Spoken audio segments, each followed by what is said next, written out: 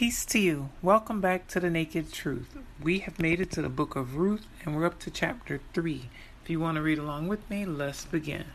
Verse 1. Then Naomi, her mother-in-law, said to her, "My daughter, shall I not seek security for you, that it may be well with you?" So the people we're talking about here are Naomi and Ruth. Naomi is the mother-in-law. Ruth is the one who's named, the book of Ruth is named after her daughter-in-law. And she's discussing what Ruth can do to secure her place in society. And at this time in the Bible and in the world, at least this culture in the world, a woman basically had to have a man, whether it's her father, her husband, a son, or in some cases a brother, to represent and take care of her. Otherwise, she was up for grabs and in a lot of danger. In this instance, Naomi has already lost her husband and 2 sons, one of which was Ruth's husband. And so now it's just the 2 of them trying to fend for themselves, and they've returned to Naomi's homeland, the so-called promised land, whereas Ruth is from the area of Moab, which is on the eastern side of the Jordan River. But now they've both gone back to Canaan, as it used to be called, to make their way in life. Verse 2. Now Boaz, whose young women Verse 2. Now Boaz, whose young women you were with, is he not our relative? In fact, he is winnowing barley tonight at the threshing floor. So Boaz is a kinsman of Naomi, and by extension Ruth, and that's whose field Ruth has been gleaning grain in, so for survival. And he's been pretty good to her. Verse 3. Therefore, wash yourself and anoint yourself, put on your best garment, and go down to the threshing floor. But do not make yourself known to the man until he has finished eating and drinking. So it sounds like her mother-in-law is telling her to prepare herself to seduce Boaz. Clean herself up, put on something nice, and go down there and wait for him till after he's eaten and drank. Verse 4. Then it shall be, when he lies down, that you shall notice the place where he lies, and you shall go in, uncover his feet, and lie down, and he will tell you what you should do. So she is talking about seduction. She's basically telling her daughter-in-law to wait till he's done all his daily work and eaten and drunk and settled down in his bed, and then go ahead and present yourself to him. Verse 4. Then it shall be, when he lies down, that you shall notice... read that one. Verse 5. And she said to her, and all that you say to me, I will do. So Ruth is taking her mother-in-law's word for it, that's how things are done. Probably in her culture, since they're from different cultures, even though she was married to to Naomi's son. She's probably just taking her advice to say, well, that's just what I should do. And so she says she's going to be obedient. Verse 6. So she went down to the threshing floor and did according to all that her mother-in-law instructed her. So she's being obedient and following Naomi's plan. Verse 7. And after Boaz had eaten and drunk, and his heart was cheerful, he went to lie down at the end of the heap of grain. And she came softly, uncovered his feet, and lay down. So the seduction has begun. Verse 8. Now it happened at midnight that the man was startled and turned himself, and there a woman was lying at his feet. So nothing sexual had happened to this point, but she made herself available to him at where he was sleeping. He's awakened now in the night, and he sees her there. Verse 9. And he said, "Who are you?" So she said, "I'm Ruth, your maidservant. Take your maidservant under your wing, for you are a close relative." So the take your maidservant under your wing is a euphemism. And in some versions of the Bible, it will give you an alternative version of the text, which says, or spread the corner of your garment over your maidservant. She's basically inviting him to have sex with her, but to not just sex, but in the Bible, a marriage isn't 2 people get together and there's someone officiating the ceremony.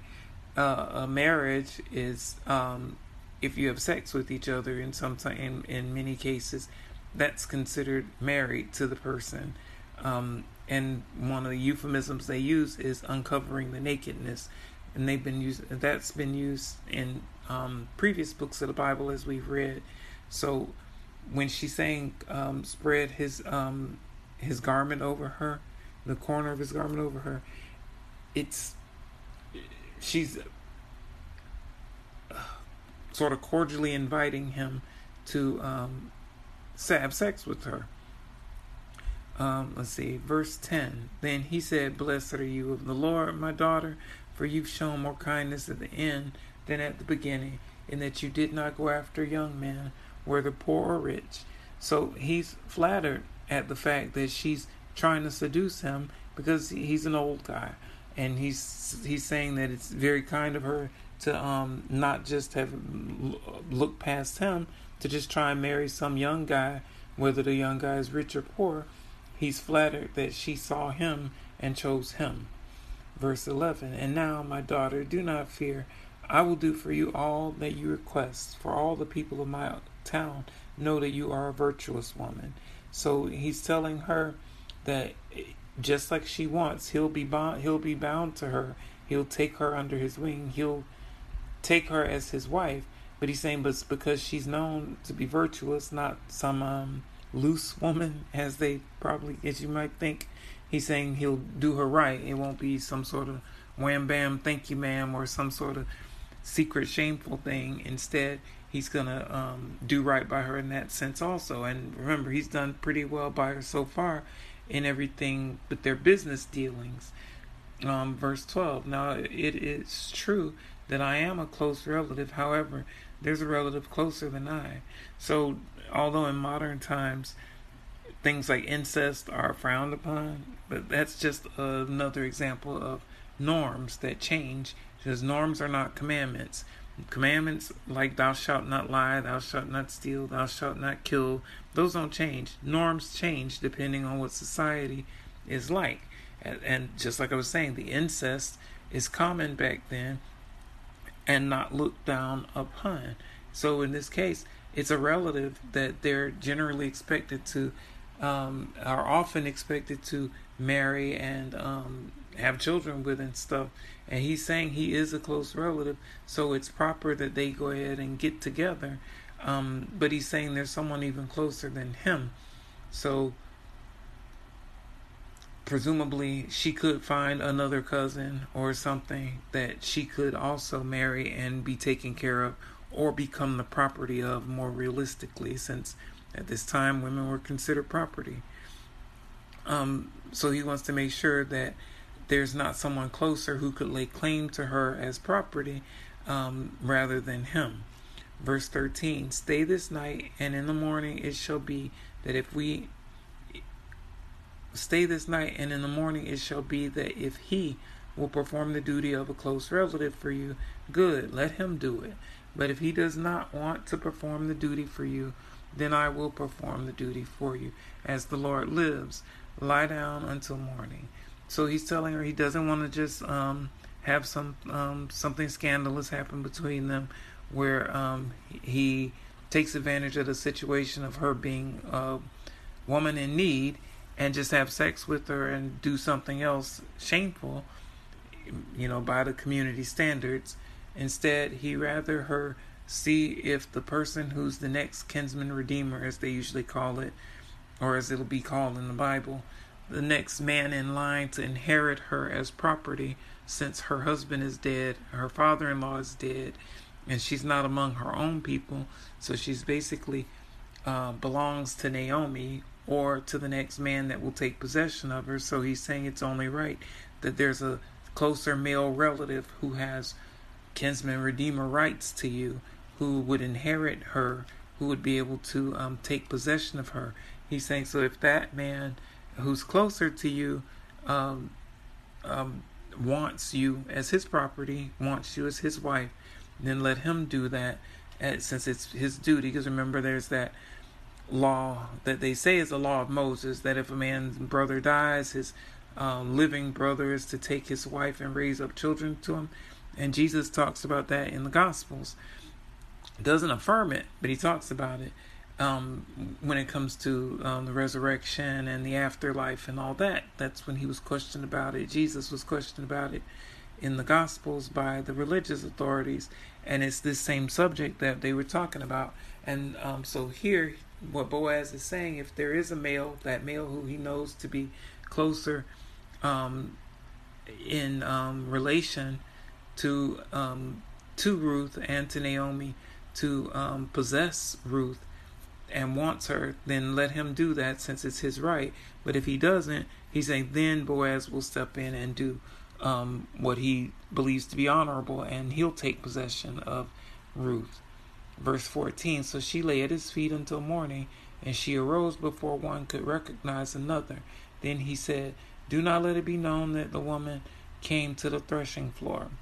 So it sounds like early morning, before daylight really shine, before, since it's so dark, people really couldn't recognize each other still, is what it's saying.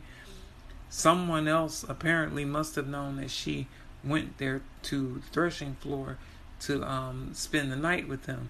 So, or not that that was their purpose, but they know she was there. So what Boaz is doing is letting whoever it is who he's telling this to keep it on the down low. Don't let anybody know that Ruth came there at night before then, that previous night, to keep that a secret. Because of course people would assume if she stayed the night there, they fooled around, which it doesn't say that they did. And it sounds like Boaz wasn't that kind of guy, since he's saying he's trying to be honorable about how he's treating her, and he recognizes that she's virtuous. Not that any of that other stuff would be considered unvirtuous by modern standards. Back then it would have been. But he's saying, no, don't let anybody know it. And he's telling, apparently, whoever it was, probably one of his servants, to not let it be known either. Verse 15, also he said, bring the shawl that is on you and hold it. And when she held it, he measured 6 ephahs of barley and laid it on her. Then she went into the city. So Boaz not only made an agreement with her that she'll be taken care of one way or the other, whether the other kinsman who has a right of redemption of her, as they'd call it, accepts that right and marries her, or whether he ends up being the one to marry her. Either way, she'll be okay. And he also gave her lots of food to take back with her also, and probably not just so that she can eat and so that Naomi, her mother-in-law, would have something to eat, but probably also as a cover, so that in case anybody does see Ruth leaving him so early in the morning, they'll assume, or at least have the cover of, oh, she was there to pick up barley, she's there to pick up food, and he gave it to her. Verse 16, when she came to her mother-in-law, she said, is that you, my daughter? Then she told her all that the man had done for her. So she's made it back to her mother-in-law Naomi, and she's filled her in on everything, how Boaz treated her and what they did. Verse 17, and she said, these 6 ephahs of barley he gave me, for he said to me, do not go empty-handed to your mother-in-law. So the cover story that Boaz is giving Ruth to give her mother-in-law Naomi is that it's not proper that you should go back to your mother-in-law empty-handed. So go back to your mother-in-law with the 6 ephahs. And I forgot just that quickly how much an ephah is, but it's a lot. It's a lot. So, but it's not so much she couldn't carry it herself. So, but it's a lot. And she's taking that back to her mother-in-law, and it sounds almost like you would think of, or it makes me think of anyway, a dowry, or something that the one family would give to the other as a gift when they're about to marry their child.